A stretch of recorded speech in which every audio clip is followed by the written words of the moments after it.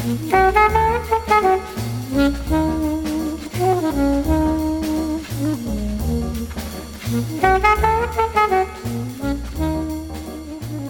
everybody, and welcome to the 265th episode of MTG Fast Finance, the podcast that's often imitated, never duplicated, but sometimes traced over. MTG Fast Finance is your weekly podcast covering the world of Magic the Gathering finance, collection management, and speculation. I'm your host, James Chilcott, aka at MTG Critic on Twitter. My co-host this week is Travis Allen, at Wizard Bumpin' on Twitter, and we're here to help you folks make and save money playing our favorite game, Magic the Gathering. Good evening, James. Good evening, everyone. Glad to be here and looking forward to sharing all sorts of valuable information with all of you. Our show is produced by MTGPrice.com, the leading MTG finance community. Sign up today at MTGPrice.com to track your specs, chat on Discord, and read articles by some of the best minds in the hobby. MTG Fast Finance is proudly sponsored by Cool Stuff Inc., where you can find all sorts of cool nerdy stuff in stock, including all the best in Magic the Gathering single, sealed product, and a plethora of other collectibles. Use the promo code FINANCE5, that's the number 5, during checkout at CoolStuffInc.com to save 5% off your order and support this podcast. Travis, what is on the agenda this week, this busy week in Magic? Well, this week we have 4 segments. Segment 1, our top MTGO metagame week in review. We've got results back, which gives us a modern and Pioneer list to look at, and Pioneer being rather one note. Segment 2, our top paper movers. Plenty of stuff to talk about this week, and a fair bit of non-foil movers and less specifically driven than we've seen in a couple past weeks, along with some MTGO movers.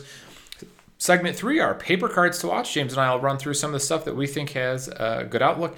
And finally, segment 4, our topic of the week. We've got Strixhaven spoilers. We've got Mystical Archives, Japanese art. We've got stolen artwork. So we're going to make it the Strixhaven spoilers, but no guarantee that the rest of it doesn't get peppered in here as we go. Let's dive in at the top here. Our metagame week in review. Over on the Pioneer side, triple blue-black control on the top 3. So a big week for that build. Yeah, 2 Torrential Gearhulk, a card that has seen movement this week. 2 Shadows Verdict, 2 Behold the Multiverse, 4 Censored, 4 Dig Through Time and Eliminate, 4 Fatal Push, 2 Heartless Act, 2 Heroes Downfall, 1 Negate, 4 Opt, 3 Sinister Sabotage, 4 Shark Typhoon, and 25 land of the blue-black variety. Nothing too surprising here. There's just a ruthless amount of control available in this format for blue and black. And this seems to answer pretty much everything you need it to. Mm-hmm. You got counter spells, card draw, kill spells, and some sharks to finish things off. Yep, and I'm looking through, and I don't see a lot of... I mean, there's variance between the 3 builds, but frankly, nothing interesting. I think the takeaway for me looking across these is the 4 Shark Typhoons main deck in all 3 of them. So if we move to paper and Pioneer sticks around, I am interested in the full art foils, full arts of Shark Typhoon, but they're already sitting at, it looks like 20 and 40 or so. So not the cheapest way in the door. Yeah, they were good when we called them early last summer, that's for sure. Yeah. And I don't think we certainly, I don't think expected them to be as good as they have turned out to be. It seemed like kind of a meme card when it was first revealed, being a Shark Tornado meme and all, but card's super powerful. Yeah, no doubt about that. So 4th place in this particular top 8 was a black-red Kroxa aggro deck with 4 Dreadhorde, Arcanist, 4 Kroxa, 4 Stitcher Supplier, and 4 Young Pyromancer. 11 sorceries, including Bloodchief's Thirst, 4 Claim to Fame, 1 Dreadbore, 1 Spark Harvest, and 4 Thoughtseize. Then 4 Fatal Push, 2 Kolaghan's Command, and 4 Village Rites. Just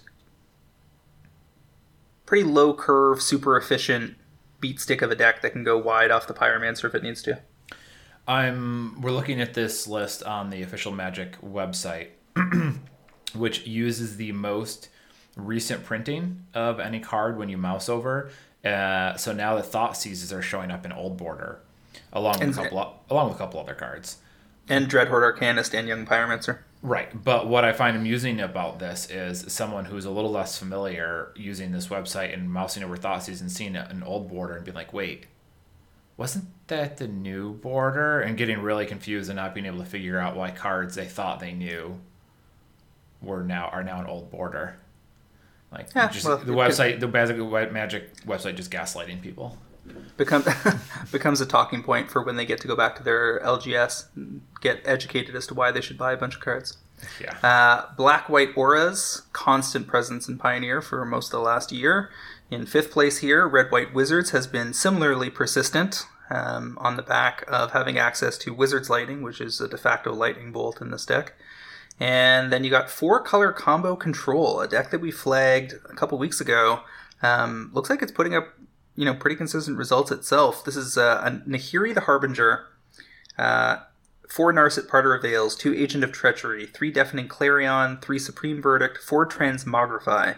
So you've got that, get a token into play, transmogrify it into an Agent of Treachery thing going on. And then 4 Esika's Chariot.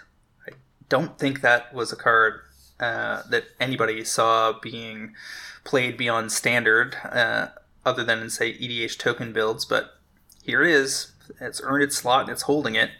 Alongside 4 Chained to the Rocks, 4 Fires of Invention, 4 Omen of the Sea, 4 Shark Typhoon, 4 Birth of Melitus, and 4 the Raven's Warning token creators that set up the Transmogrifies. And it's an 80-card deck because, of course, it is also a Yorion deck with 2 Yorion in the sideboard. If, without knowing how the deck operates, I am guessing that Esika's Chariot here is strictly as another token creator. That can continue to spit out tokens after you put it into play. So for 4 mana, you get 2 bodies, and then if you manage to go on the offensive, it can keep copying them to keep a supply up. So I would assume that is why Esika's is in here, and not because it's good on value otherwise. Well, I think it's good on value, but it's exactly what you said. It's good on value. It leans into the token plan with Transmogrify. Would it be in another deck without this game plan? I mean, not so far, so your point stands. That's what I'm saying. I think you're only ever going to see Esika's Chariot alongside Transmogrify.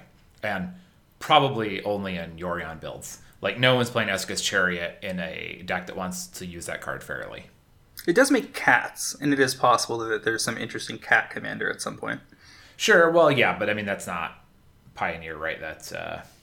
No, you could have cats. I mean, if they go back to Mirrodin and they have the cat tribe all over again. Well, I suppose that is possible, but that feels returning to Mirrodin seems very likely because Karn has to go deal with the mess he left behind. I think that that's not incorrect. I think we will go back eventually, and the Leonin, I think, will certainly be a presence, but.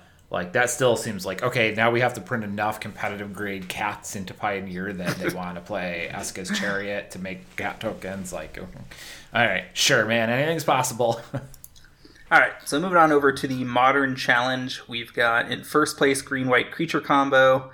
This is the variety of ways to go infinite with green and white creatures, 4 Collected Company and 4 Utopia Sprawl. In second place, we've got Living End, and it was also in 5th place in this top 8. And one of the cards I flagged here was Brazen Borrower as a persistent 4 of in both of the lists.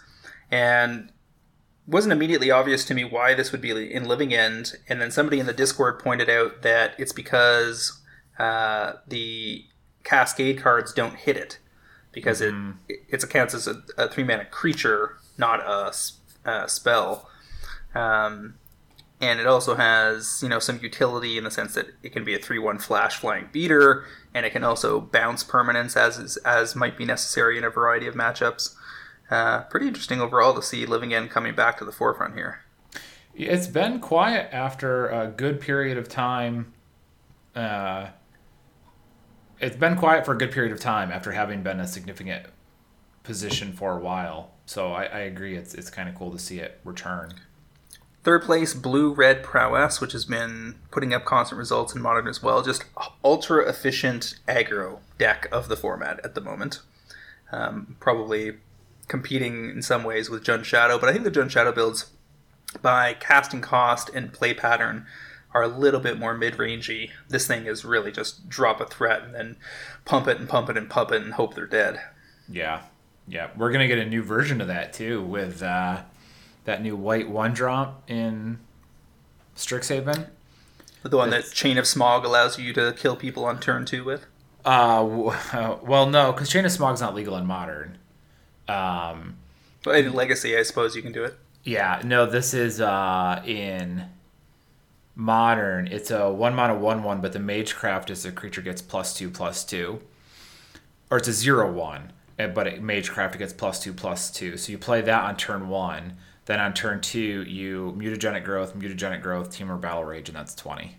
It's got like a Kiln Fiend thing going on. Yeah, so you can turn 2 people with it in Modern, and I don't know if you can do it in Pioneer or not. Well, no, because Mutagenic Growth is not in Pioneer. Yeah, but interesting. We're starting to see movement on some of the cards in this blue-red deck. There aren't a lot of great options. I mean, it runs Lightning Bolt, and there are plenty of cool premium Lightning Bolts you could aim to acquire. But this deck is very cheap overall, other than its mana base. And one of the few things that seems to be taking off as a result is the Sprite Dragon foils. Pack foils Sprite Dragons were plentiful in Ikoria collector booster boxes, and they are drained right out on TCG Player. There are basically very few copies under $20 lying around anywhere in North America. And if you can even get $10 or $15 out of one of those, yeah, you're probably going to be and opened a couple of the Godzilla version of it in your collector booster boxes or Japanese regular booster boxes. You're going to mine, $20 or $30 worth of EV just out of those. Yeah, that's pretty nice. Nice little return. Well, a nice little boost for the set as a whole, because it's not hard to find those uncommon foils in the collector booster boxes. They're basically throwaways. Yeah. So in fourth place, we got Blue-White Spirits, pretty standard list there. The Other Living End build in fifth. Jund Shadow in sixth and eighth. Probably the most notable thing there is the support for the movement on Hexdrinker that we saw this week. I've sold multiple copies of the card, both in English and Russian, in the $15 to $25 range.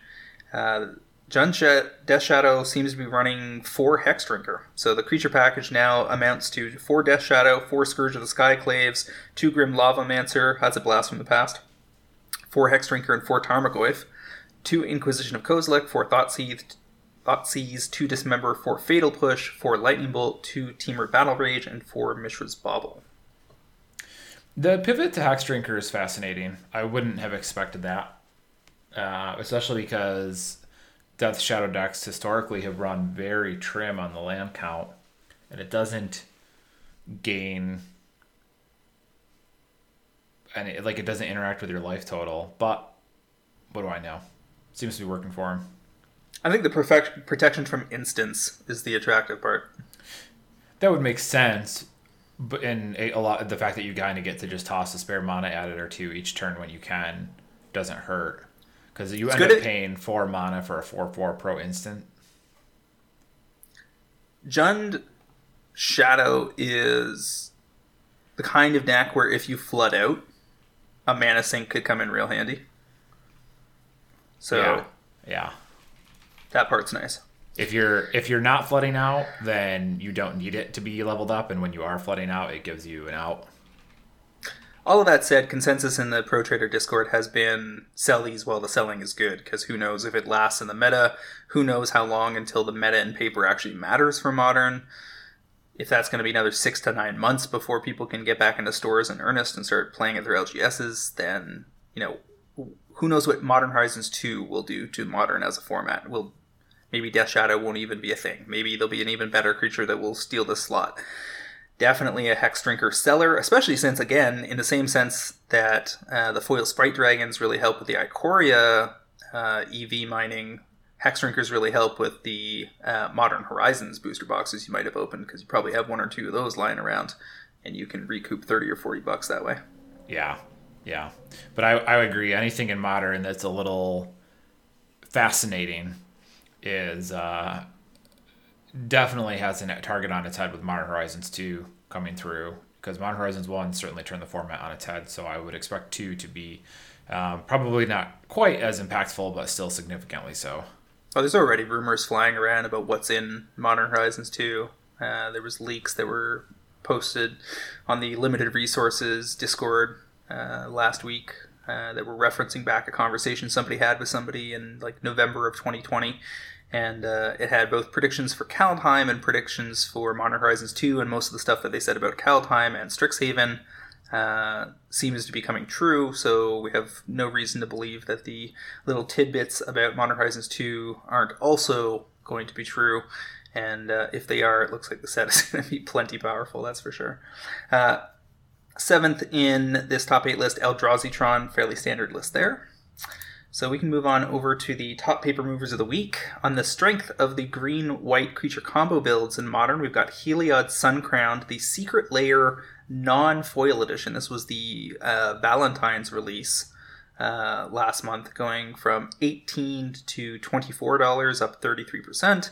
Not a huge gainer, but I think it suggests that this card is probably going to keep trucking so long as green-white creature combo is a thing in Modern. And it also has plenty of combo utility in Commander as well.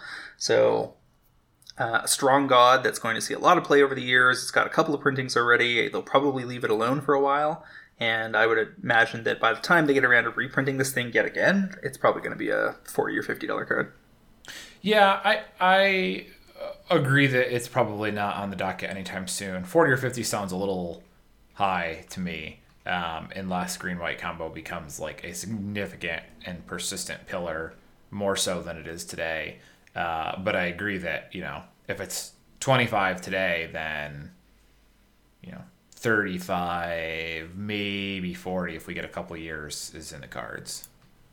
I mean, keep in mind, I'm talking about this specific version of the card, and you could probably... Somebody else tried to recommend to us from the Pro Traders for their submissions this week the showcase version from Theros Beyond Death, which is also slowly draining out. But Heliod also shows up in 6,000 decks on EDH Rec, 4% of all white decks since it was printed. So it's pretty good. Pretty respectable stats. Double Bloodstained Mire action here. Both the Onslaught copy and the Expedition-ish version from Zendikar Rising.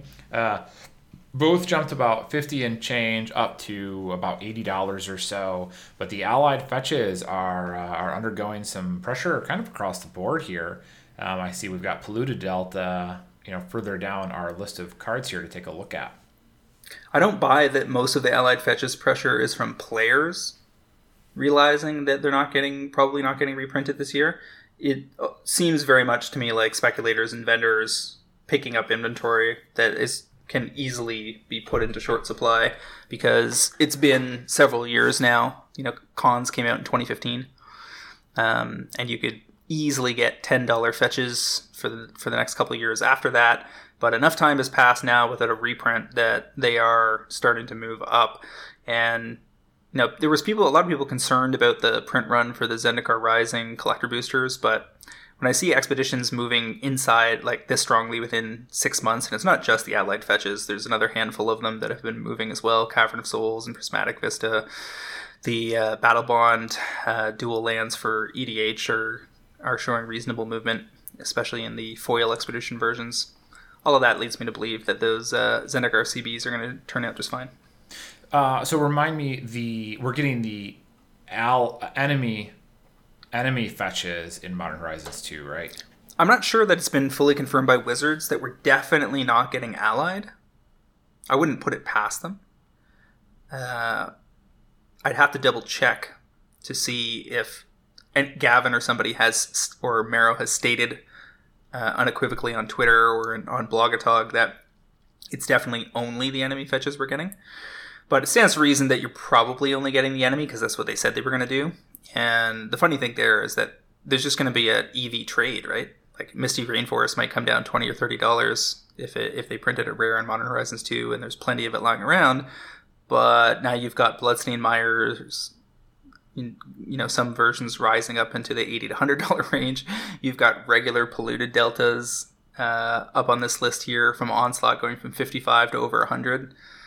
So, whatever, they're not going to reprint everything all at once. And that 2, 3, 4 year delay cycle on most things means that everything gets its chance to appreciate. Yeah. Yes, Rooney. Okay, so I was under the impression it was only enemies. But we'll see, of course.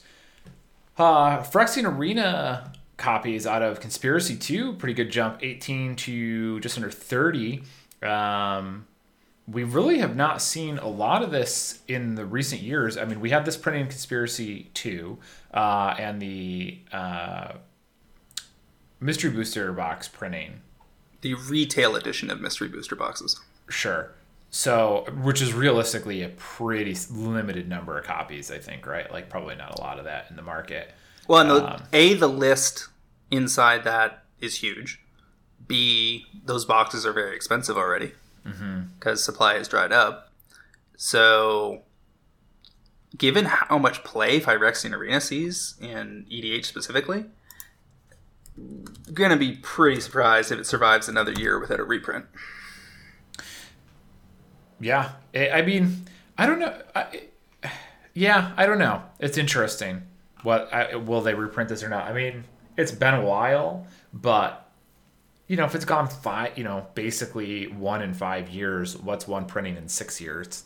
There's only so many cards they can reprint. And if you remember, Cafferty was saying, the list of cards they need to reprint grows every year, and they're making more products to reprint them. But it's a question of which one can keep up, which one's going to go faster. If you told me that Commander Legends 2 was going to be slipped into the end of this year, I would be looking at this being an auto-include. Until they show me a product like that, who knows? I mean, it has the word Phyrexian in it. We know that there's a Phyrexian subplot brewing in the Magic narrative, so somewhere in the next year. But are they going to put this into Standard? I don't know. Can you put this in the Standard? This is probably too good. Probably too good. It's in 40,000 decks on EDH Rec. That's just the reported decks, which means it's probably in something like 250,000 decks worldwide or something. 16% of all black decks supposedly run it. So, I'm a seller. I'm a seller at this level, but if I had 10 copies, which I don't, I'd be looking to sell slowly up the ramp as opposed to rushing to unload them because there's no obvious reprint venue on the horizon. I mean, it's in pretty much all of my... Every time you made a black deck, you had the question whether this was worth it. I mean, it's a good card. Yeah. It's a good card. All right. Dowsing Dagger Ixalan buy a box promo. Going from 40 to 68. That's way, way up from whatever we originally called that, which was probably closer to $10 at some point.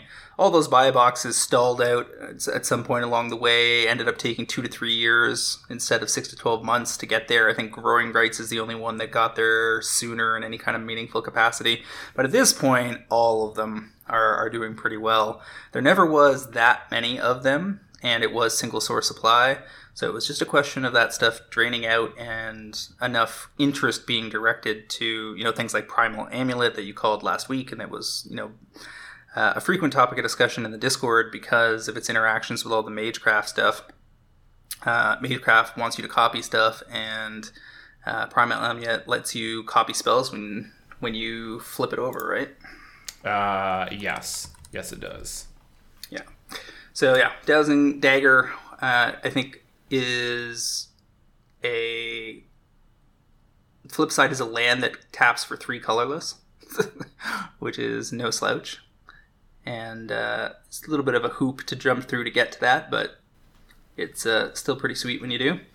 Next on the list, we've got Lava Dart Original Judgment foils going from about 15 to 25, 78% gains or so. I sold my foil playset of Japanese foil lava darts for $150 this week. Jeez. In on those was about $30, and picked them up in May of 2019. A little ridiculous. I'm gonna be honest. A little ridiculous. Yep.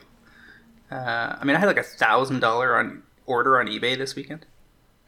It's just 6 premium cards, including a $500 plus Sliver Queen. Yeah, that's. I take that. Well, I did take that. I would take that again. I would gladly take that again. Sliver Hive Lord foils M15 120 to 210. I've sold a bunch of those lately as well in the like 120 to 140 range, so not surprised to see it pushing up even further. I continue to point out there is just way too much slivers pressure on an ongoing basis this month for this not to be anchored to some rumor beyond just some of the slivers being reprinted in Time Spiral. It's hard to imagine it being everyone deciding at the same time that now they should finish their sliver deck and it not having to do with anything particular. Yep. Aforementioned Hex Drinker to Modern Horizons 15 to 27 or so. Continue to be a seller of that card, but if you've got a big pile of them, you can start working your way up the ramp. And the nice thing about this kind of thing is because the Jund Shadow decks tend to run them as a 4-of, you get to sell full play sets. That's always nice. $120 orders, much better than onesie, twosie, $10 orders. Yeah, somebody who does onesie, twosie orders pretty much exclusively. I agree. When you get the play sets, it's great. I sold my first card under $10 of 2021 today. Oh. Because the listing was so old on my eBay account that it predated my policy of not selling sub $10 cards. It was a non-foil Kenrith the Returned King for about $8. That wasn't even that long ago. Yeah. Toshiro Umezawa from Betrayers of Kamigawa, 10 to 18. That's a nice card. Cool art. They're very unlikely to reprint it when we go back to Kamigawa. Neon Destiny or whatever it's supposed to be called, which is expected for next year. Essence Sliver, yet another Sliver on the move. That's a time-shifted one from the first Time Spiral, not the new one. $5 to $9 on those. Helm of the Host has gone from 15 to 28 on the back of the announced blue-green Strixhaven Commander deck commander that doubles tokens, if I'm not mistaken. Yeah. Oh shoot, I had it and now I forgot it. I one of the Simic commanders was really boring. It must have been the commander deck. Because I think the pack one is Tanazir Quandrix, which is the Elder Dragon, and he does not do that. He does not double your tokens. Yeah, I'll track it down as we're going along here. But that's certainly what's moving it. Helm of the Host is a ridiculous combo with that card. I'm pretty sure we talked about that. One of us had to have picked that within the last year. Helm of the Host foils, for sure, were a pick at some point along the way. Yeah. Moving right along, we've got Coat of Arms in a 9th edition, doubling up from about $10 to $20. That Polluted Delta original Onslaught copies, 55 to over 100. I'm just going to go ahead and say that if you've got non-foil Onslaught Polluted Deltas in random decks lying around, now is a good time to go ahead and try to cash those out for something else. Yeah. How high can that really get? I guess it's a question of so I have some of these, like the original Onslaught printing of a bunch of these, and I don't know. It's one of those questions where sure, are people going to pay $250 for a non-foil Onslaught copy of Polluted Delta? No. But are they going to pay less than the $100 that this has jumped to at this point? It's a do I need to sell it question. I don't value them from a nostalgia perspective enough to be clinging to the original versions. I actually prefer the Zendikar Rising Expedition version, I think, over that one. So certainly something to consider. $100 for a non-foil land is getting off the train at a good stop. That is pretty silly price. I will not debate that at all. That is a silly price. Chain Lightning out of Legends, 15 to 35 or so, 120% plus gains, old and original. Not like there's any pressing need for Chain Lightnings, but anything old and relatively rare has been under pressure this year.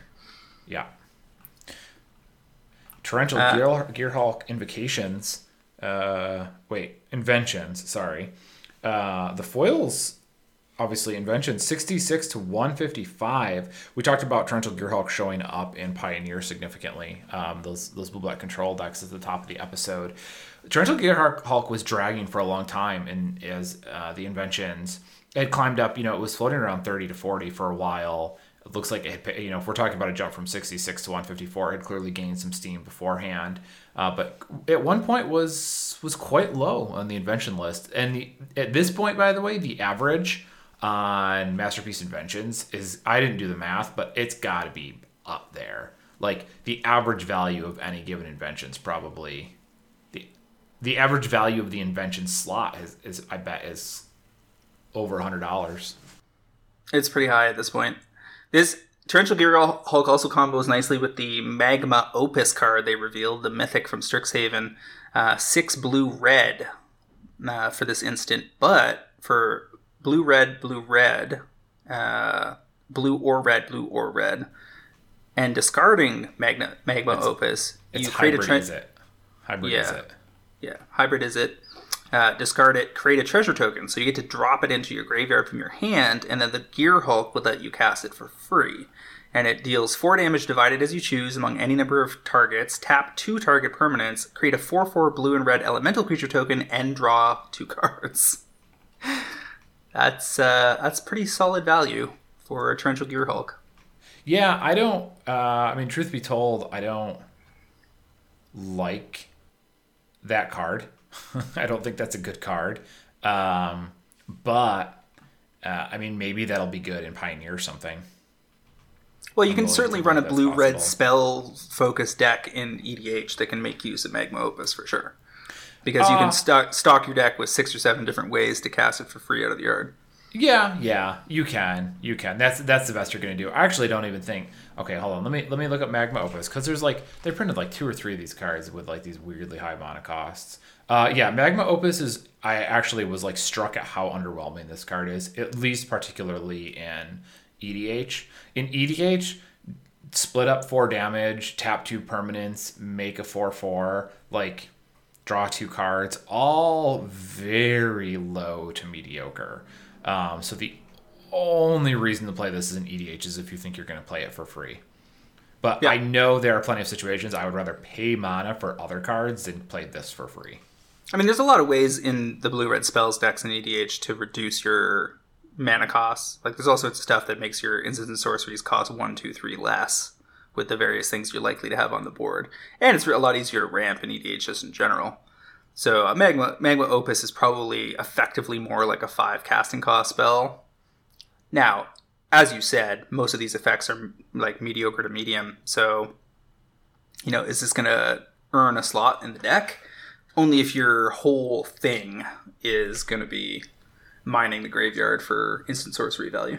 Yeah, it's not my favorite. That's for sure.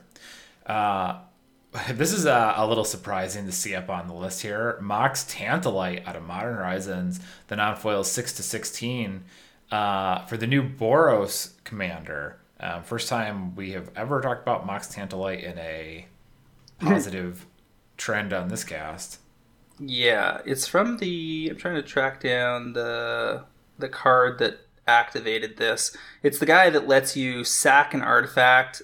I think exile an artifact out of your graveyard and make copies of the thing that you exiled, if I'm not mistaken. Oh, yeah. That was the very first one they spoiled. He was the first Lorehold commander they spoiled, I believe. And I don't have his name off the top of my head, but I know exactly what you're talking about. You can sacrifice an artifact to loot or something like that, and then his tap ability is exile an artifact and then make 2 tokens. So I guess you have to loot Tantalite into your graveyard, and then you use his ability to make 2 copies of it. I guess if you're playing that commander, you might put this in your deck to get away with that. Feels honestly not that good. You're going through all that work to set that up, and at the end of the day, you get 2 Moxes. Okay. Well, but it's not...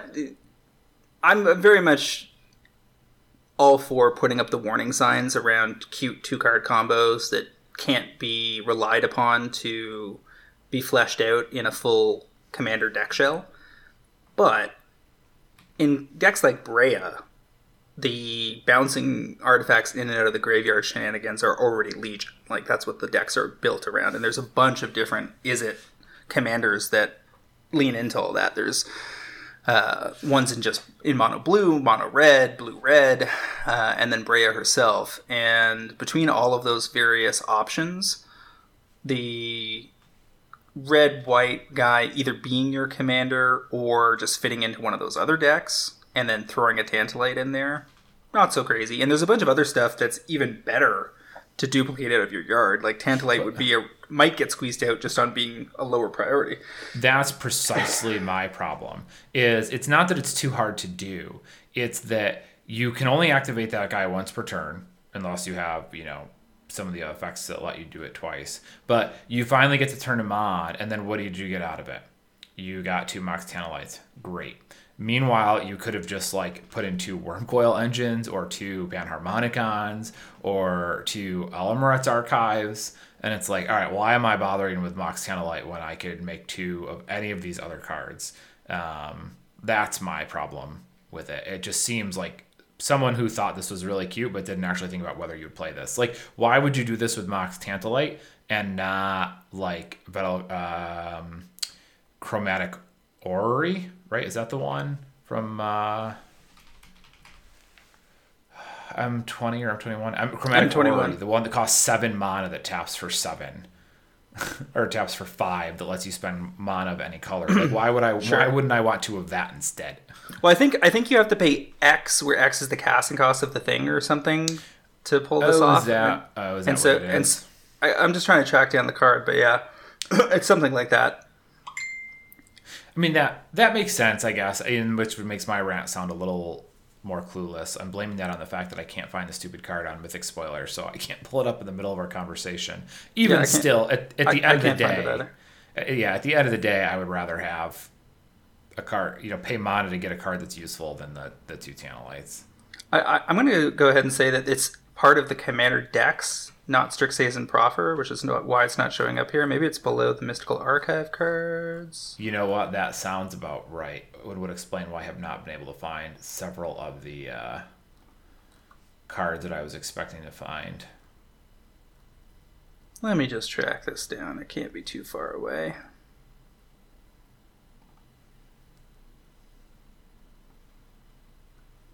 Go ahead and move us along to the next card, and I'll double back. Okay. Other than Mox Tantalite, we have Sprite Dragon. The foils out of Ikoria, 6-18 for a triple up there. This is based on the blue-red Prowess deck in Modern that we were talking about earlier, the one that's real low to the ground with Monastery Swift Spears and Bedlam Reveler and that good stuff. And Sprite Dragon. Sprite Dragon, if I recall correctly, is that one with that god-awful Godzilla art, I'm pretty sure. Yes, it is. Oh my god, that card is ugly. Then Magma Sliver out of Legions, non-foils, 10-45. Another sliver, a lot of pressure there again. Just an old sliver, so the prices are going nuts. Sure, I've definitely got a binder of just random slivers. So thanks everybody. I'll go ahead and put that all up for sale and make a few $100 for nothing. I did sell a couple slivers.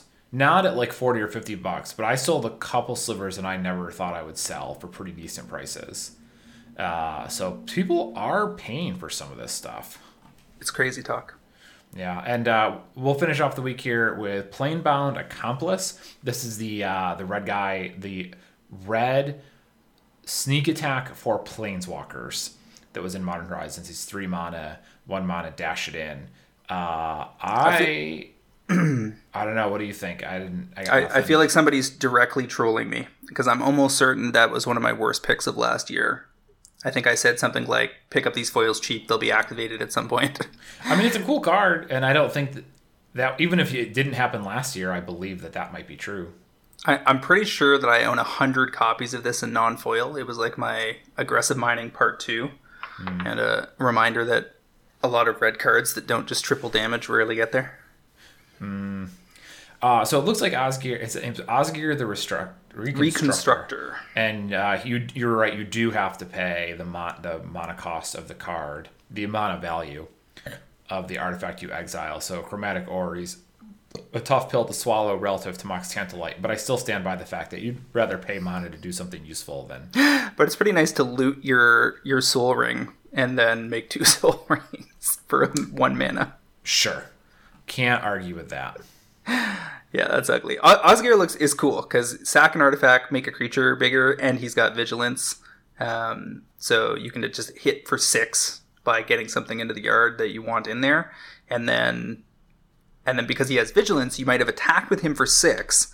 You sacked a Soul Ring to do that. Maybe you played him on turn 2 off a Soul Ring.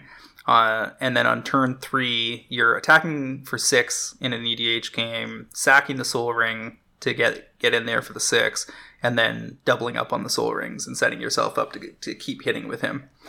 This looks like a fun commander.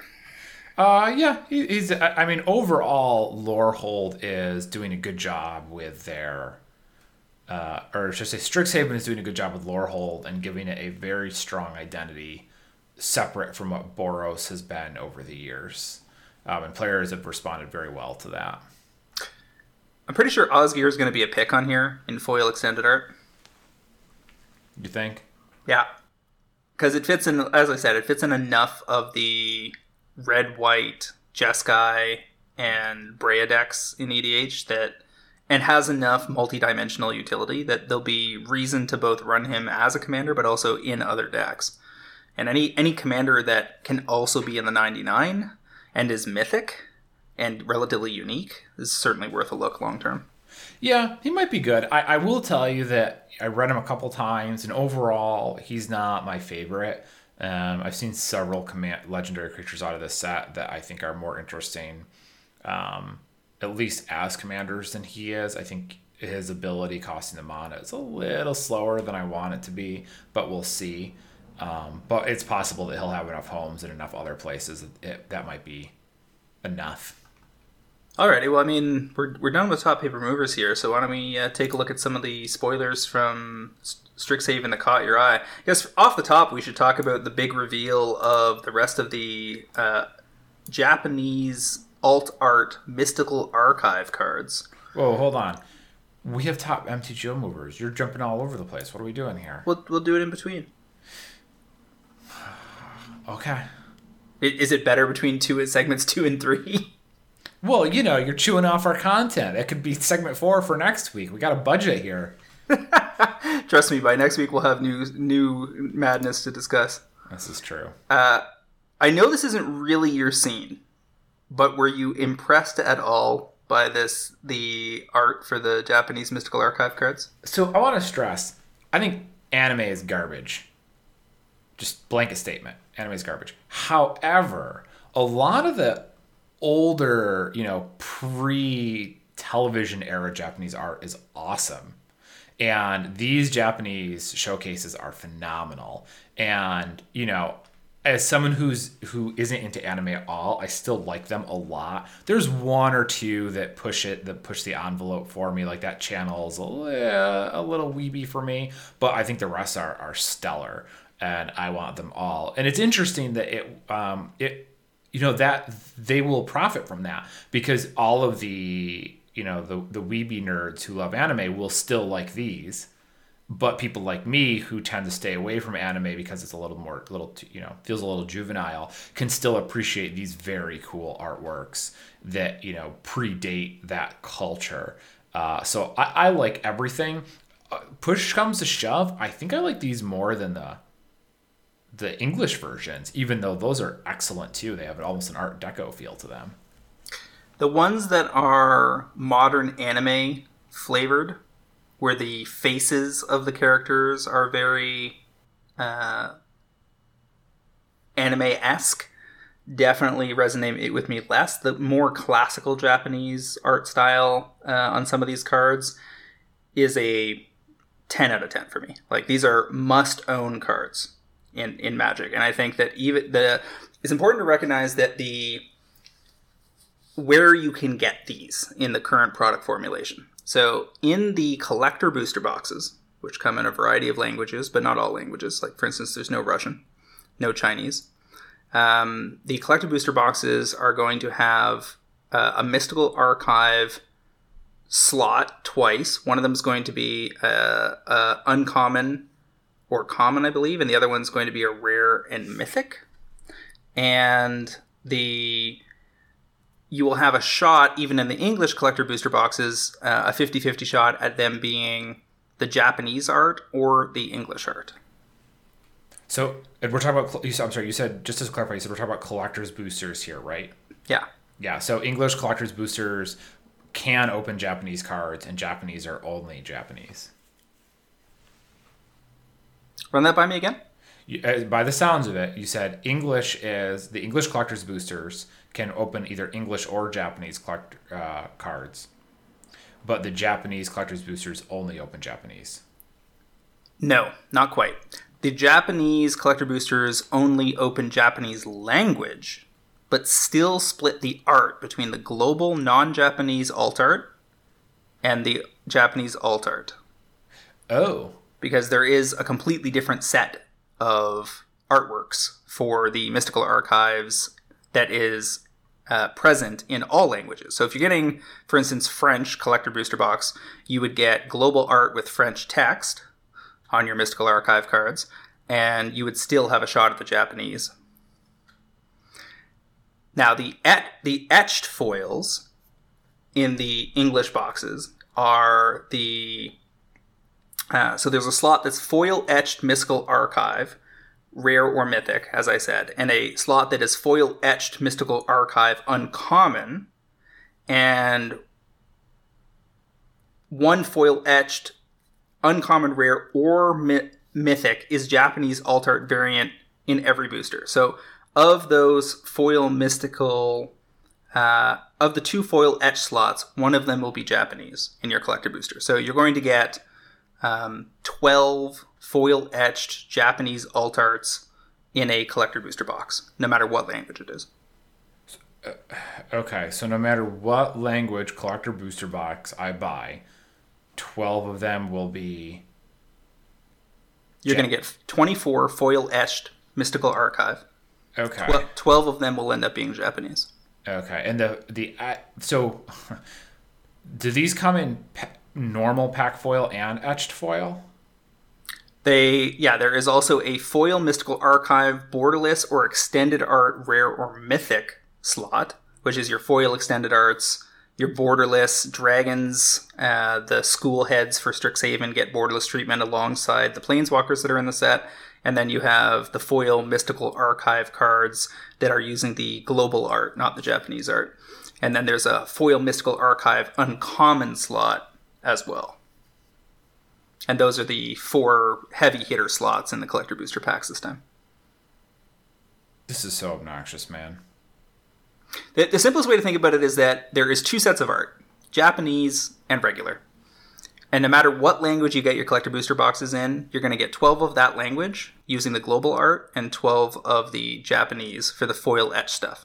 Now, where it gets more interesting is that if you want the Japanese cards, but you don't want them foil etched or foil, you want them non-foil, then you can only get those in regular and set Japanese booster boxes, which explains why the set booster boxes that were on Amazon last week at about 120 and on CK over the last few days at 130 have sold out super hard, and prices have pumped on eBay up over 200 because people did the math and interpreted the formulation and realized if you want a play set, for instance, of non-foil Japanese demonic tutor, the only place you're going to get that is going to be in set booster boxes and regular booster boxes. And the set booster boxes have distribution outside Japan, but the regular booster boxes do not. So you can still import them from Japan, but even in Japan, the set booster boxes are going for about 145 to 150 at the major retailers, and I've heard reports that they can be anywhere from 105 to 130 at smaller shops that aren't cranking the margin quite as hard. So I wonder if the foils or the non-foils are going to end up pricier. It'll probably be split, I would think. The non-foil Japanese Mystical Archive cards are probably rarer because they're only printed in Japanese boxes. Yeah. Well, but I mean, if the price point on those boxes is in the low hundreds, that's pretty approachable. I mean, do we know what the drop rate is on those? Yeah, it's really nice. It's like you get a Mystical Archive in every pack. And Okay. and half of them, and in the Japanese boxes, half of them will be Japanese. I mean, Okay. half of them will be alt art. So you're going to, let's say you get a Japanese set booster box. It's got 30 packs. 15 of those packs will be Mystical Archive with global art, but Japanese language. And half of them will be the Japanese alt art, Japanese language, as they all are. What's interesting there is there are some cards that actually look better, have better art on the global art as opposed to the Japanese. Natural Order was floated as one of those. So you could get a Japanese global art Natural Order, and you're only going to get that out of a Japanese set booster box or regular booster box. This is very clever on Wizards' part, because we have largely ignored, Pro Traders do 7 figures in group buys a year, and we have largely ignored set booster boxes up to this point. But there is massive demand for us to do a group buy on set booster boxes. We got floated an offer from one vendor today around $170 a box. And it's a tough pill to swallow because CK has been posting batches of inventory around $129. But I honestly don't know what these boxes will end up being worth. They're not necessarily limited. I would imagine the Japanese collector booster boxes will end up being relatively limited because they're only being released in Japan, Australia, and other APAC region countries. But the set booster boxes might, since they have distribution in the US, might be floating around for months, and it could end up being a War of the Spark type situation where they seem very rare up front because there's a lot of demand, and then the demand peters out, and then there's additional waves, and those waves are really cheap, and they end up back on Amazon, but like sub $100. Hard to say where that's going to land. I can tell you it's definitely not a Time Spiral remastered situation where it's automatically one and done. So I'm not comfortable paying the $200 price points that are on eBay, and I'm certainly not comfortable recommending that everybody run out and get them at 170 either. Suspect we're going to get a better deal on them somewhere along the way, and they seem very attractive, because even if you're only getting 15 of those, let's say that the average value of those cards is $3 a piece, that contributes $45 in EV just on the non-foils. Is it just like the non-foil Japanese art cards? Yeah, and then the other Mystical Archives, even if they averaged only $2, would be another $30. So that would be $75 in value between them. And if one of them ends up being, if you also get some other good cards just from, keep in mind that set booster boxes also have the list. So you could also just hit something good from the list a couple of times in your box, and then just get some good cards from the set, period. Strixhaven's looking like a solid set. Set booster boxes could be real nice in the long run, and the collector booster boxes are certainly, an etched foil Mystical Archive Demonic Tutor with the Japanese alt art. Who knows what that's going to be worth down the road. And some of these other ones are equally crazy, like Growth Spiral art, amazing. There's art for D-Spark that's just absolutely incredible.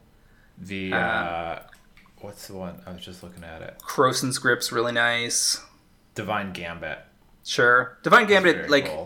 The art's amazing. Less excited about it overall because it's Divine Gambit, and who gives a who cares? Yeah. But there was also the artwork for Brainstorm is likely to be quite popular. The Inquisition of Kozilek, non-foil Japanese. Whew. They could end up being worth quite a lot of money. I can't even tell which one's which. Like, I'm looking at all the Japanese ones, and they're awesome, but I'm like, I have no idea what these cards are. Yeah, aren't there 3 single mono black cards in this list? If you right click and open a window, it'll tell you what it is. Yeah, I know. I just meant I can't, as I'm scrolling the Mythic spoiler page, I can't pick them out immediately. I mean, yeah, there's a lot of wins here. Mm-hmm. And I have not acquired new cards with the intent of like, these look cool, I want to own them in a while. I thought that the Ikoria ones are cool, but I still have not gotten around to buying any. The Time Spiral Remastered stuff I want, but it's too expensive to justify, so I haven't bought any. But these, I'm like, ooh, maybe these will be cheap enough I can actually grab some, and I'm very tempted. And more to the point, a friend of mine who has not bought any Magic cards in years and sold most of his actually messaged me and said, oh, what's the best way to get these? There's also Chaos. So my point being that I think there could be some pretty real demand on these.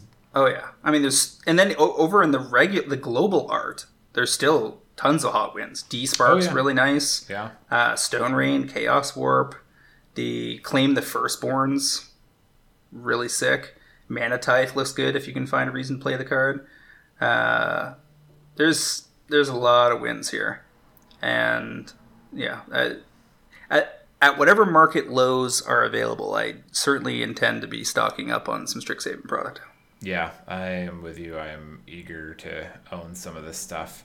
And the smartest play, as discussed in the Discord, is typically going to be you can ignore the sealed completely and just go in on our single group buys. We'll probably have $20, $30, $40, $50,000 worth of Strixhaven singles inventory that'll get sold through the Discord from our various vendor partners. And I would imagine that will be in multiple waves because there'll be reason to crack that stuff for as long as it's available.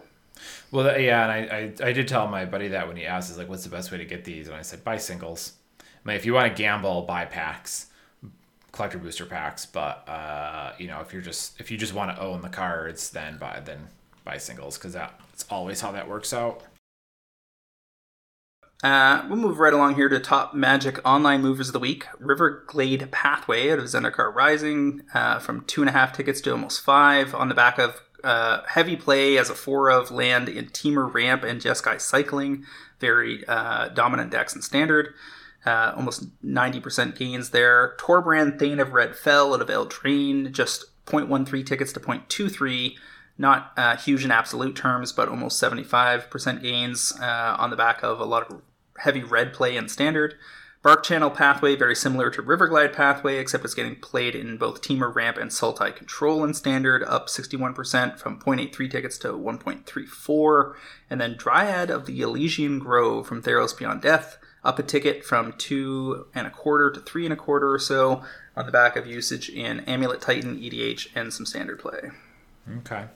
Some regular looking action over in Motoland. Moving right along to paper cards to watch this week. Let's dive in with my first selection, Collected Company from Secret Lair. This was part of the Valentine's release just last month. I'm going to call this to go 20 to 40. Coco is looking good in Modern right now. Green-white decks don't look like they're going anywhere. Shallow inventory, relatively steep ramp.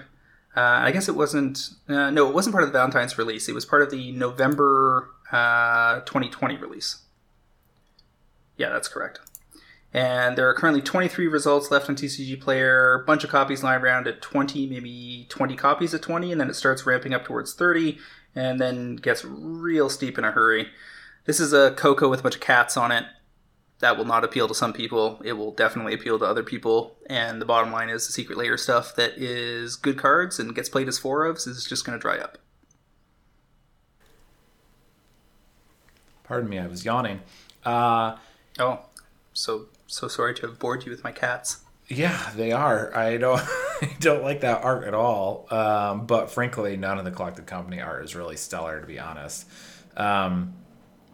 This card is not for me, but it is the only promo version. It will definitely hit for some people, and with a low of $20, the supply is shallow as well. And like you talked about the ramp, so even though it's not my personal favorite, I do think that as long as people are casting Collected Company in Modern at some point this year, this is poised to keep rising, especially with what we've seen Secret Lair cards do for the most part.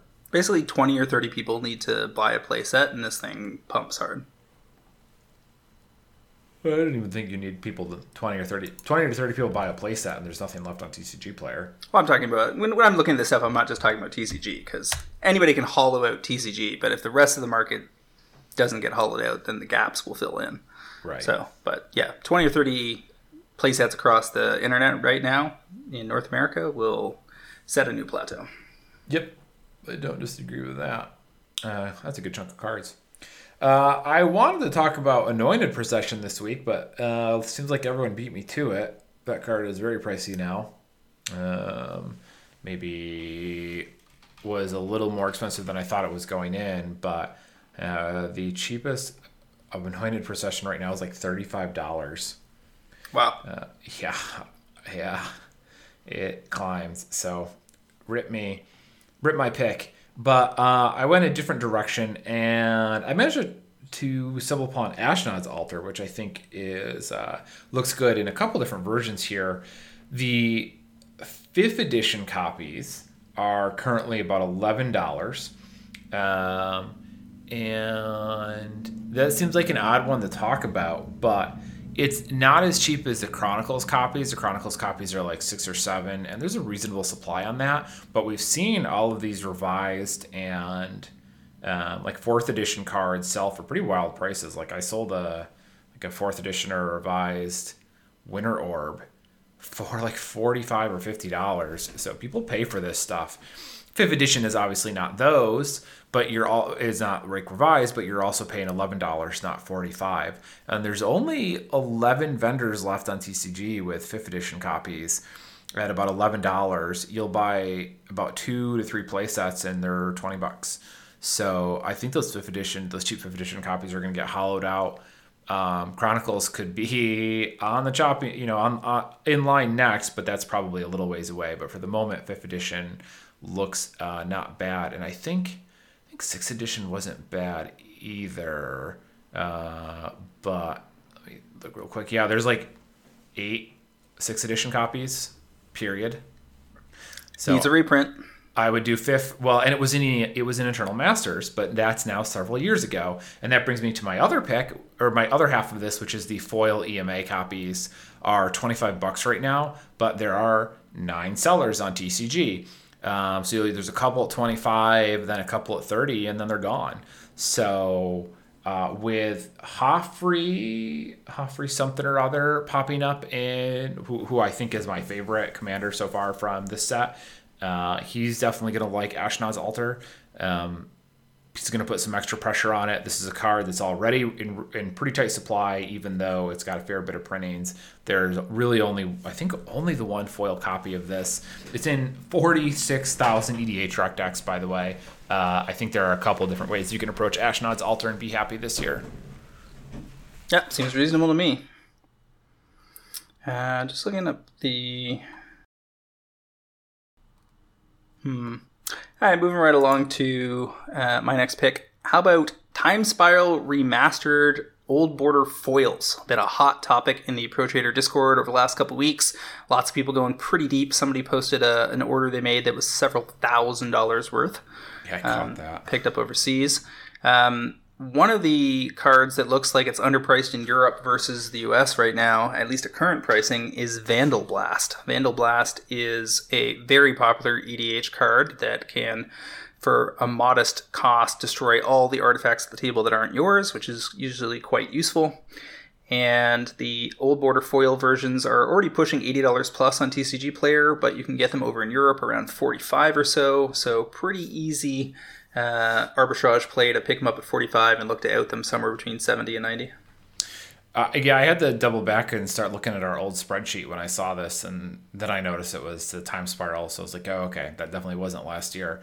But I'm a big fan of Vandal Blast. We've talked about other printings of Vandal Blast in the past. This is the coolest one. It's going to appeal to EDH players, so they'll pay the ridiculous premium on it. And I mean, if you're talking about a $40 arbitrage play right off the top, I'm on board. But this card is good. It's popular. People play it. People are going to want a good copy of it. So I support this podcast. The green-blue commander we've been trying to dig out, by the way, is Adrix and Nev, twin casters. 2 green-blue, 2/2. Legendary creature, Merfolk Wizard, Ward 2. And then if one or more tokens would be created under your control, twice that many of those tokens are created instead. It's just so boring. Right? Like, how many times do we have to see this effect? Yeah, but people will play it. Yeah, they will. And I've been selling tons of doubling season this week. Judge promo doubling season, regular Ravnica doubling season, borderless double masters, and foil borderless double masters doubling season. All of which are showing very strong gains from our singles group buys in August and September of 2020, where we were getting them at roughly half the price I'm selling them at now. Well, okay.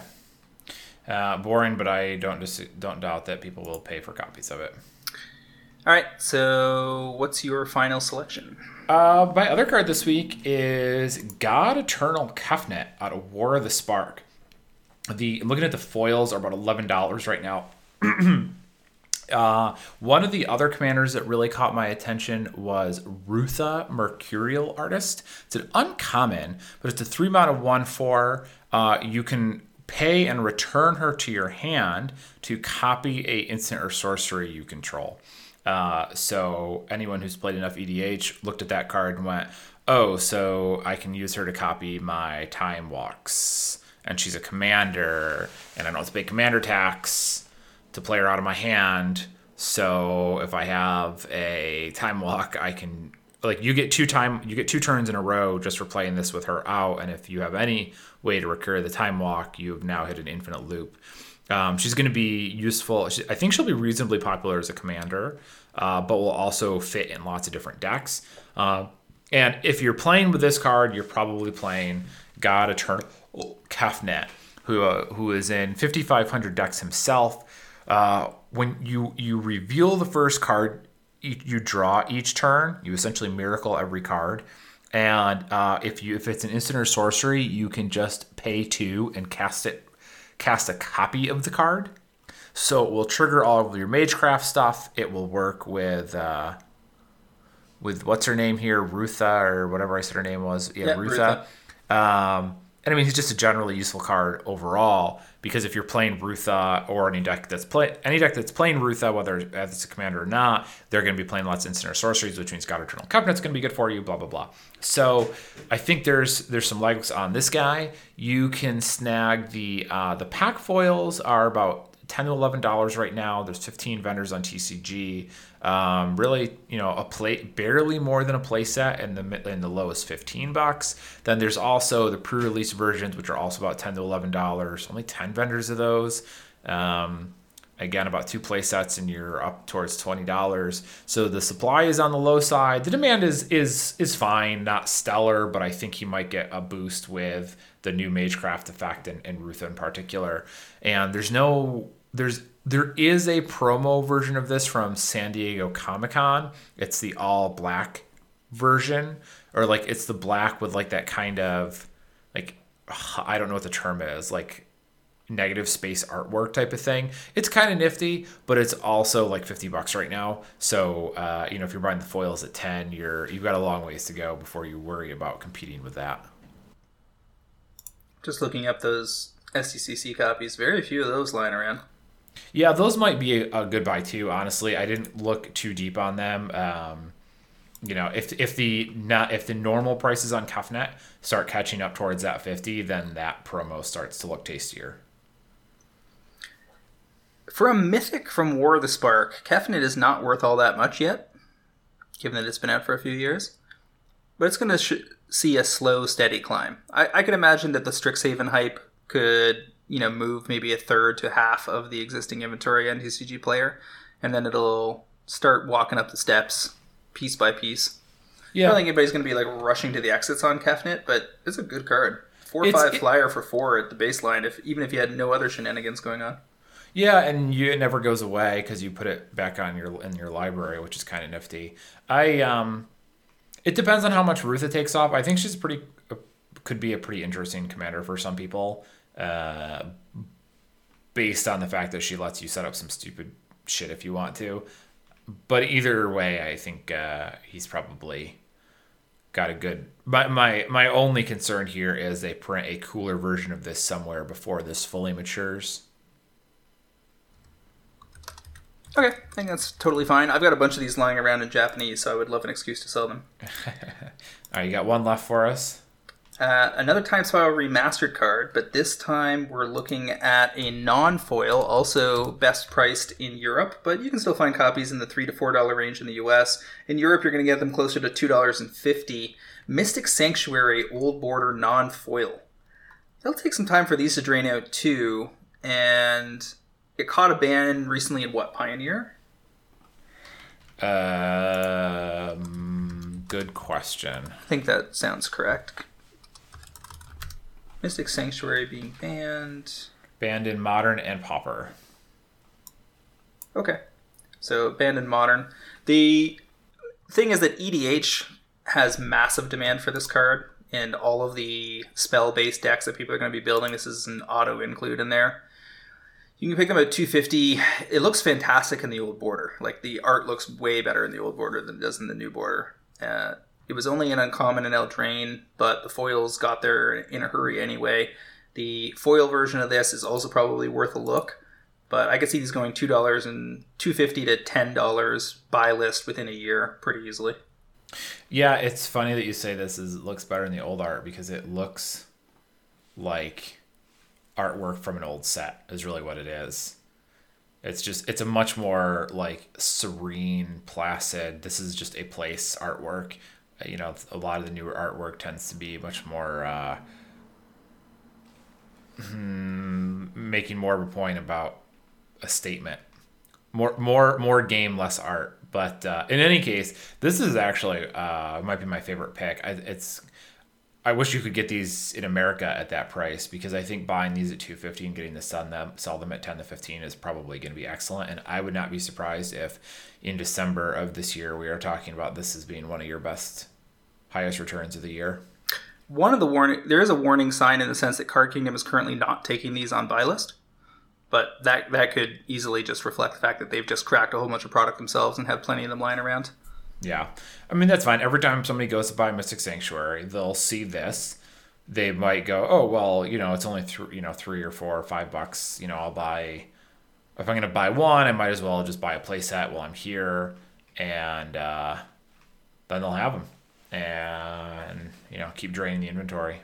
Well, I mean, I say that they must have a bunch lying around, but they're actually sold out at $5.99. So unclear why it's not on the buy list. That buyer just might not be caught up on it. They're selling the foil at $130. So they're bullish on it, at least so far. Alrighty, so anything else in the Strixhaven reveals this week that caught your eye? Well, I mentioned Hoffrey Ghostforge. I think he's my top. I think he's the most interesting commander so far. He's the one that whenever a non-token creature you control dies, you exile it and then get a copy of it that's a spirit, which will also get 1/1 trample and haste. And then when that token dies, you get the creature back to your graveyard. So you have a creature card in play, it dies, you're going to get a spirit version of it, and then when the spirit token dies, you get the original card back in your graveyard. But that gives you the ability to do some shenanigans with both tokens, because you can have, I don't know, whatever, some silly creature that you sacrifice or dies, and now you get 2 spirit tokens of it if you have stuff like Anointed Procession or what have you. You know, so you get all sorts of... That's why Anointed Procession was going to be good, by the way, because Hoffrey is really going to like that. And then you still get the card back to your graveyard at the end of the day anyway, so, you know, if you have any sort of recursion, then you can start it all over again. And giving spirits 1/1 and trample and haste is pretty legit as well. Lets you get away with some goofy stuff there. So he's my takeaway so far as like the most interesting commander. Alright, so here's a card I like. Extus Auric Overlord. 1 white, black, 2/4 human warlock, double strike. Magecraft. Whenever you cast or copy an instant or sorcery spell, return target non-legendary creature card from your graveyard to your hand. Worth flagging that this is probably counts as Mardu colors overall, since he has the flip casting cost 6 black red. As a sorcery, as an additional cost to cast the spell, you may sacrifice any number of creatures. The spell costs 2 less for each creature you sacrifice this way. Each opponent sacrifices a creature, create a 3/6 black and red avatar token with haste, and whenever this creature attacks, it deals 3 damage to each opponent. So, Extus is real nasty even with simple things like Village Rites, because Village Rites is a instant for 1 black, sack a creature, draw 2 cards. As part of the resolution of that of the casting cost of that spell, you sack the creature. So the creature's in the yard when the Magecraft trigger goes on the stack, which lets you get that creature back immediately. And there are all sorts of ways that you could be recycling value creatures in the Extus colors that want to be coming in and out of play. Maybe they're destroying enchantments or artifacts or other creatures or planeswalkers or whatever. And you're just going to keep finding ways to get them into the yard for value and then recast them for value and just keep going and going and going. He's okay. I don't think he's a bad card. He's not my favorite for a commander. He lets you get away with some recursion effects there. The stuff like the Village Rites is cute. For sure, I don't doubt that. I guess I'm not 100% sold on him. I think if you're going to play him as a commander, you're probably interested in playing both halves of the card, the other half being the Blood Avatar, which should give you Mardu colors, I believe. But you're probably playing that pretty easily since you can sack 2 or 3 creatures, and it also lets you late in the game play Awaken the Blood Avatar very cheap through a high commander tax, simply because you can just keep sacking creatures to pay the cost. But making everyone sack a creature and then get a creature that when it attacks, it lightning bolts everyone, real late in the game if life totals are getting low, that's not the worst. So he's not bad. What do you think about Wandering Archaic? This is the 5-mana avatar, colorless, for a 4/4. Whenever an opponent casts an instant or sorcery spell, they may pay 2. If they don't, you may copy that spell. You may choose new targets for the copy. Whenever an opponent casts an instant or sorcery, they pay 2, or you copy it. Whew. I miss this card. So the interesting thing here is we're starting to get a critical mass of cards that tax your opponents. You've got Rhystic Study, you've got Smothering Tithe, you've got Wandering Archaic, and you can build a few more that are not quite as good as those 3. And your taxes build starts to get real annoying. That's pretty nasty because most people are not going to pay that too. A 5-mana 4/4 is going to survive. It's not too vulnerable for the most part. And getting to copy instants to sorceries is a big deal. I mean, for the most part, it's not like people are going to let you copy time stretches, but it means you're going to slow down people casting the really broken spells more accurately, and you will get free cultivates and stuff like that along the way. So that's quite potent. And I could see that being very useful in white decks, maybe some red decks that would love to have access to some, rampant growth type effects. Or just kill spells or whatever, like draw spells that people are casting, whatever. The thing that's got my eye here is this is a rare, so the regular rares are going to be dirt cheap probably. It doesn't look like a standard card by any means. So foil extended arts will probably be real cheap given everything else that's going on in this set. And then 18 months out or something, they'll start to climb if we're right about this finding a pretty broad home in EDH. The fact that it's colorless means it can go all over the place. Yep. And the effect is good in most commander decks that are of moderate power. Like, this is not a CEDH card by any means. But 5 colorless isn't much in this format where you typically have some ramp between turns 2 and 4, and you're going to be casting this on turn 3, 4, 5, or 6. Card looks good to me, and the art's really cool. The design for the Archaics is pretty sweet. It is nifty art. I do like the idea of being able to get this into play on turn 3 or 4 before people are really eager to pay those taxes. When mana's still tight, and getting a couple of pulls off of it. The other side, the Explore the Vast Lands, you're probably not going to use as often. The Wandering Archaic seems more useful, but I'm interested in that. No question about that. But it does add utility, because if you get stalled on mana, that is often a death knell in EDH. If everybody else is ramping hard and you're stuck on 2 or 3 lands with no mana rocks or something, Explore the Vast Lands, if you can get to 3 mana, lets everybody look at the top 5 cards of the library, reveal a land card and or an instant or sorcery card from among them, then put the cards they revealed into their hand, the rest on the bottom. Each player gains 3 life. So it's basically a catch-up card that, gives the rest of the table boons in a group hug style fashion, but might get you out of a tough spot if you were behind, and gives everybody some life to lengthen the game a little bit. Yeah, I mean, the fact that you're essentially just playing it for the creature side of the card, and then you occasionally just get that spell for free. When you have a weird fail case. Great. Yeah, it's like that card would be totally fine without that half of it. So then you just get that as a bonus. Like, I wish all average cards had a bonus half to them just in case. The Elder Dragons are kind of a mixed bag. I thought, again, the Lorehold Commander, Flying Vigilance Haste 5/5, and when you attack, you flip the top 7 of your library, and you get to cast an instant or sorcery for free, basically, depending on his power. But you put him in the play at 7 mana, immediately attack with him, and get to cast a reasonable instant or sorcery for free. And then ideally you're going to be doing that every turn, maybe twice a turn if you have some extra combat steps. So he's not a bad general, but I think a little less fascinating, a little less intriguing than some of the other red-white commanders. What do you think about these new Elder Dragons? We've got Tanazir Quandrix, head of the Quandrix school, 3 green-blue, 4/4 flying trample. When it enters the battlefield, double the number of +1/+1 counters on a target creature you control.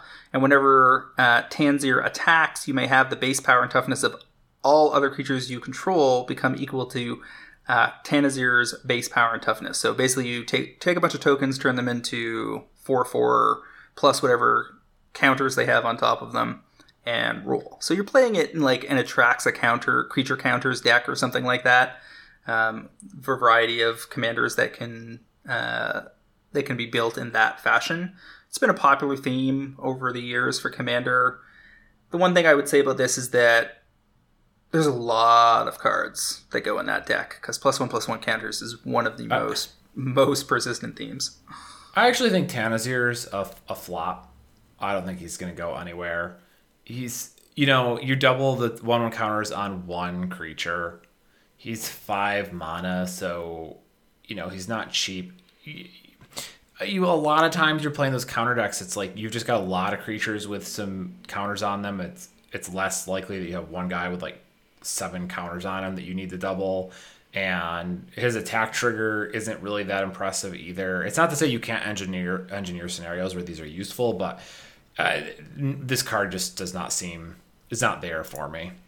It seems medium good to me, and I feel more likely to put him in Atraxa creature counters in the 99 as opposed to running him as the commander.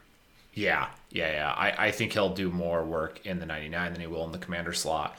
The Izzet Dragon, the Galazad Prismari, he's okay. He's 4 mana, 3/4. You get a treasure token when he enters a battlefield, and it gives all of your artifacts Mox Opal, but only for instants and sorceries. How many artifacts are you playing that don't already tap for mana? Some of your artifact creatures, but you're probably already, I don't know how eager you are to tap those for mana in the first place, because they're creatures that are doing other things. You have non-creature, non-mana rock artifacts like Mesmeric Orb and stuff like that, but a lot of those have activated abilities as it is, so do you want to use them as mana instead? I don't know.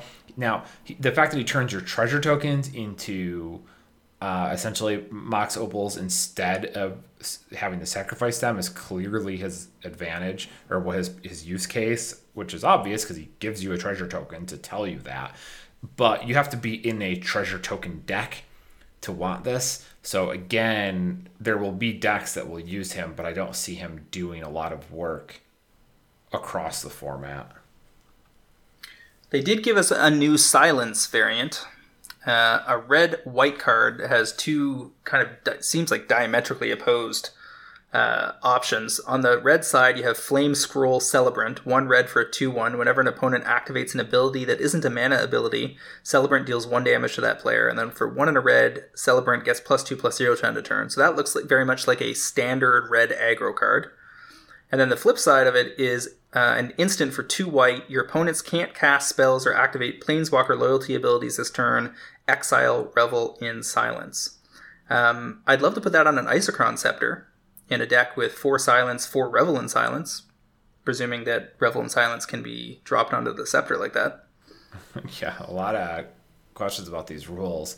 In EDH, this is bad. This might... Like, it seems weird that this would be playable in Pioneer.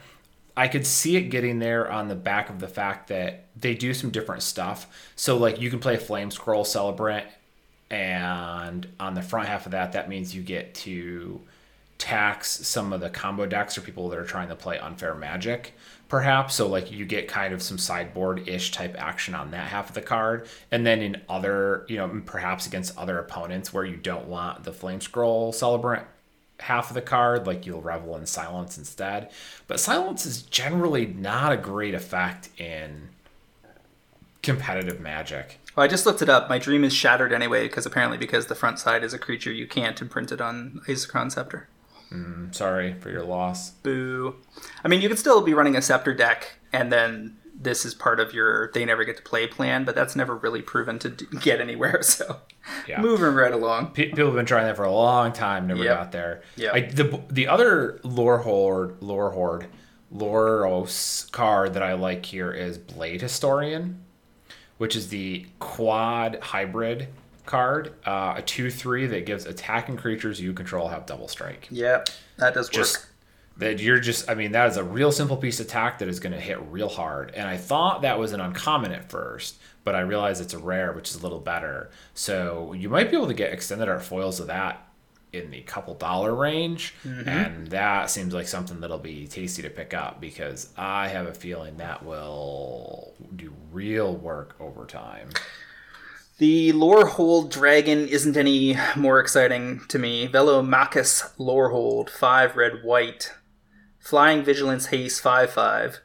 When it attacks, look at the top 7 cards of your library, cast an instant or sorcery spell with mana value less than or equal to power of the dragon. Put the rest on the bottom of the library, blah, blah, blah. It does not look like they were trying to bring more Uros into play here with these dragons.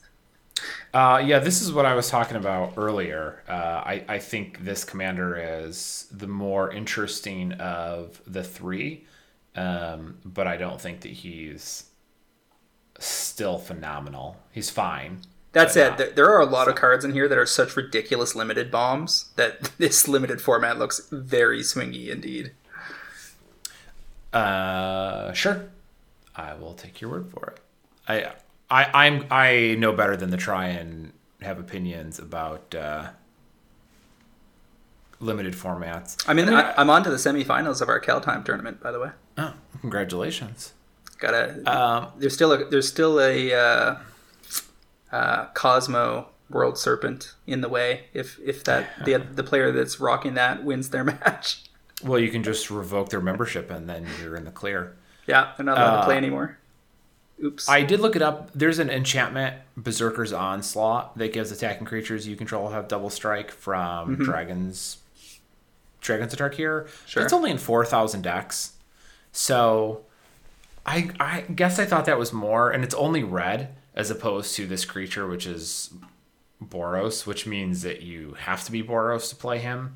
I think the card is cool, but maybe he won't do as much as I was expecting him to. It reminds me a little of Nobilis of War from Eventide. That's the 3/4 flying spirit avatar for 5 hybrid Boros that gives attacking creatures you control +2/+0. Yeah, interesting how far those have come. Yeah, since I would say that Blade Historian is significantly better than Nobilis of War. You know what's pretty nasty though? Quintorius Field Historian, 3 red white 2/4. Spirits you control get +1/+0, and whenever one or more cards leave your graveyard, create a 3/2 red and white spirit creature token. Yeah, he's a legendary creature at uncommon. I don't expect him to be a popular commander at all, but I will tell you that I don't see anyone playing Joffrey without playing Quintorius here, because that's exactly what your deck's going to be doing the whole time. Well, and under Anointed Procession, you're getting 2 3/2 red spirit tokens every time you remove a single card from your graveyard. If you had Joffrey and Quintorius in play, and a creature you control dies, you will get 2 copies of that creature as spirits and 2 3/2 spirit tokens, all of which on top of that get 1/1 and haste and trample. So they do a lot of work together, that's for sure. The returned past color is a nice one in Boros decks. 3 red, hybrid white. That's one of the most awkward casting costs I've ever seen. Yeah, that whole cycle is a weird casting cost, and I don't like it. They clearly went out of their way to do that, like, as a fresh thing. Yes. And it parses very awkwardly. Yes. When return past color enters the battlefield, return target spirit, instant, or sorcery card from your graveyard to your hand. Getting back instants and sorceries, pretty handy. Yeah, Archaeomancer and those effects have been popular for a long time. So again, restricted to being Boros color decks, but we'll probably do some work where those exist. There's also a fresh white flicker effect here. Semester's End, 3 and a white. Exile any number of target creatures and or planeswalkers you control at the beginning of the next end step. Return each of them to the battlefield under their owner's control. Each of them enters the battlefield with an additional +1/+1 counter if it's a creature and an additional loyalty counter on it if it's a planeswalker. So that becomes Teferi's Protection Part 2 for my Atraxa deck. Is that instant or sorcery? Instant. Yeah, so that's pretty solid. Then, it's not quite as good as Teferi's Protection because Teferi's is until your turn, I believe, right? So this only dodges 1 turn as opposed to the entire turn or the entire rotation. So not quite as powerful, but you get a little bit of a bonus on top of it in the form of the counters. And also Teferi's Protection is a $40 card. So this seems like a passable alternative. Passable alternative, since you generally are looking to dodge like 1 wrath in a turn cycle, not like 3. Stormkiln Artist, the uncommon down here. It's a 4-mana 2/2. He gets powered up for artifacts you control, but who cares? The important part here is that whenever you cast an instant or sorcery, you create a treasure token. So put a 4-mana 2/2 in the play, and now every spell you cast, you get a treasure token out of it. That can lead to all sorts of shenanigans. I could see him doing some fun stuff in EDH. No, and he's only red, which makes it a little easier to slot him in. Across the board, they printed all these deans, like the deans of the schools, and I hate them. I hate that they sat down and said, you know what? Let's not care at all about how many words are on these cards. Holy shit. They are illegible. There's so much text on them. It's so much to try and parse. And it's not, it feels like it's not good complexity. Like, good complexity is like fairly simple cards that clearly have some depth to the mechanic. Or they have play pattern complexity that's not immediately... The card itself is not hard to parse, but it leads to interesting situations. Yes, these are not that. These are just a dump of text on the card. And I mean, I'm not even going to tell you that the text on these cards doesn't lead to those types of things. I don't know. I won't read them. I refuse. And I felt glad because I saw these stupid cards and I'm like, what is this crap? Like, I can't. I'm not reading this crap. This isn't good. I don't care. I'll put it to you this way. I got annoyed about it. And then Sam Black tweeted, I started reading one and just stopped. And I'm like, thank you, Sam Black. If any of these are good specs, I don't know about it because likewise, I have been turned off from reading them. Let me give you an example. Uvilda, Dean of Perfection. It's the same damn one I was looking at. 2 and a white. Sorry, 2 and a blue. Jin Wizard, 2/2. Tap. You may exile an instant or sorcery card from your hand and put 3 Hone, that's Hone, counters on it. Hone counters. Have fun explaining that to your new friend that just started playing Magic. At the beginning of your upkeep, if this card is exiled, remove a Hone counter from it, and when the last Hone counter is removed from this card, if it's exiled, you may cast it. It costs 4 less to cast this way. Whatever. Like, let me know when you've decided how your turn's going, and just advise us of the result, please. So you have to parse So you have, I guess it's a 3-mana 2/2. Okay, it's legendary. It's a Jin Wizard. Do either of those matter? Do I have to care about those? Like, are those relevant text on this card? I don't know. I can't even think about them because I have to read this novel on one side of the card. And the problem is that the damn thing flips over to another card with more text. This one's an Efreet Shaman. Do I care about any of those? I'm not sure. Okay, this has a different mana cost, different power and toughness in different colors. At the beginning of your upkeep, exile the top card of each opponent's library. Until end of turn, you may cast those spells from among the exiled cards, and you may spend mana as though any color to cast those spells. And when you cast a spell from exile, put 1/1 counter on them. Oh my god. I like that side. That side is relatively easy to parse. Because that heuristic of your opponent's stuff goes over there, and you can cast it, and you don't have to worry about which mana you're using, has been relatively well entrenched over the last few years in a number of different cards. Ashiok, etc. So this is a good card, actually. Is it? Who knows? I mean, it's not like, again, not CEDH. Like, if you're trying to win on turn 3, this ain't you. But if you're just trying to like play a mid-rangey game of Commander with a bunch of rando combos in there with a group of friends over beers, yeah, this is a fun card. Now you're gonna know it's getting played because your friend is gonna take it out of sleeve, flip it over a few times, take a few more swigs of their beer, look at it a little harder, and then just kind of like shrug their shoulders and slap one side of it down. They're gonna look at the board state that has 17 permanents with relevant rules text on it, and go, I don't know, and flip a coin and pick one side of the damn card.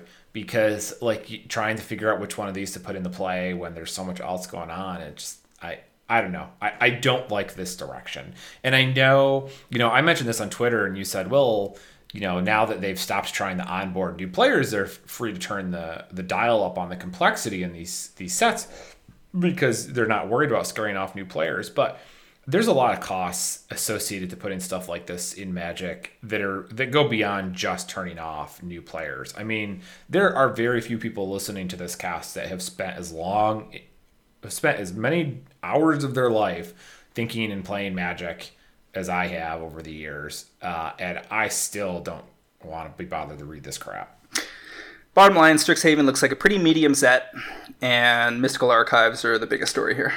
Yeah, for sure. I mean, to be fair, as of right now, we've got all of Lorehold and I think a good chunk of... What is the Izzet one called again? I don't remember what the Izzet one is. We've got Boros and Izzet spoiled so far, so we've got the other 3 to go. There might be some more gems in here, but I agree that the what we're going to be talking about in regards to this set a year from now will be the Mystical Archives across both English and Japanese. Also, I do find it amusing that we have now had 2 special art projects across Magic products, and it was Japanese both times. Well, for very specific reasons. Japan is the second biggest market for Magic, and it's a market where they're not even close to being the number 1 game. So there's plenty of reason for them to be trying to gain market share there.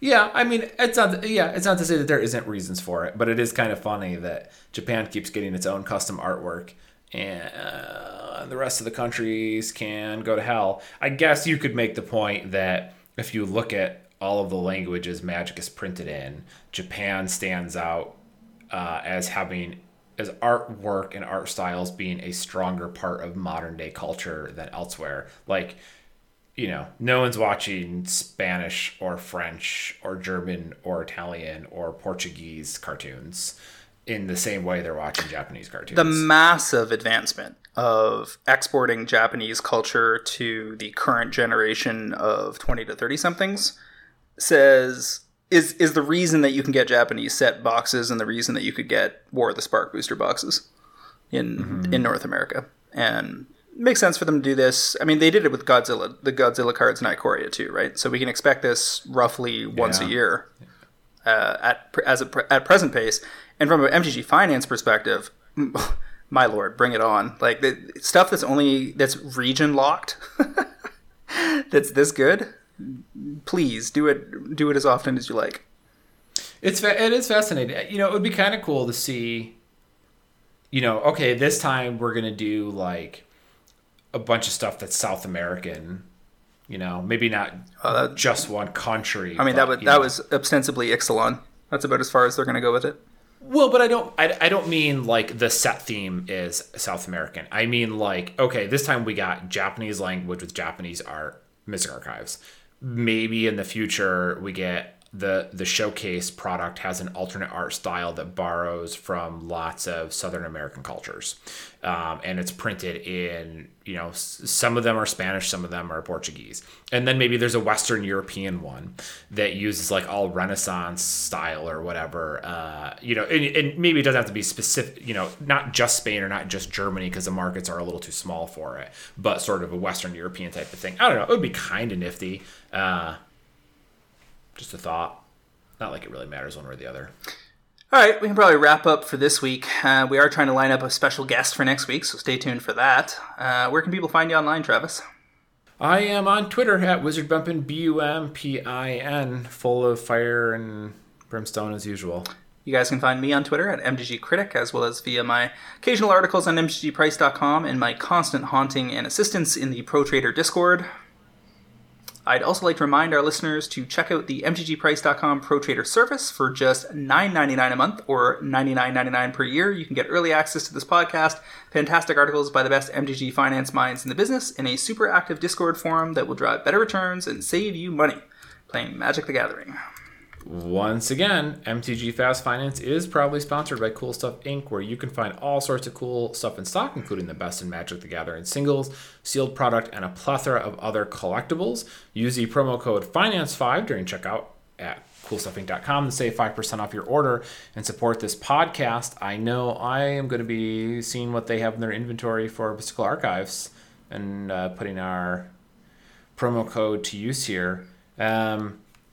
Which wraps up episode 265 here. Join us next week for more Strixhaven spoilers, maybe a guest, all sorts of cool stuff. It was a good time, James, and I will see you next week. Thank you, Travis. We'll see y'all next week on another episode of MTG Fast Finance.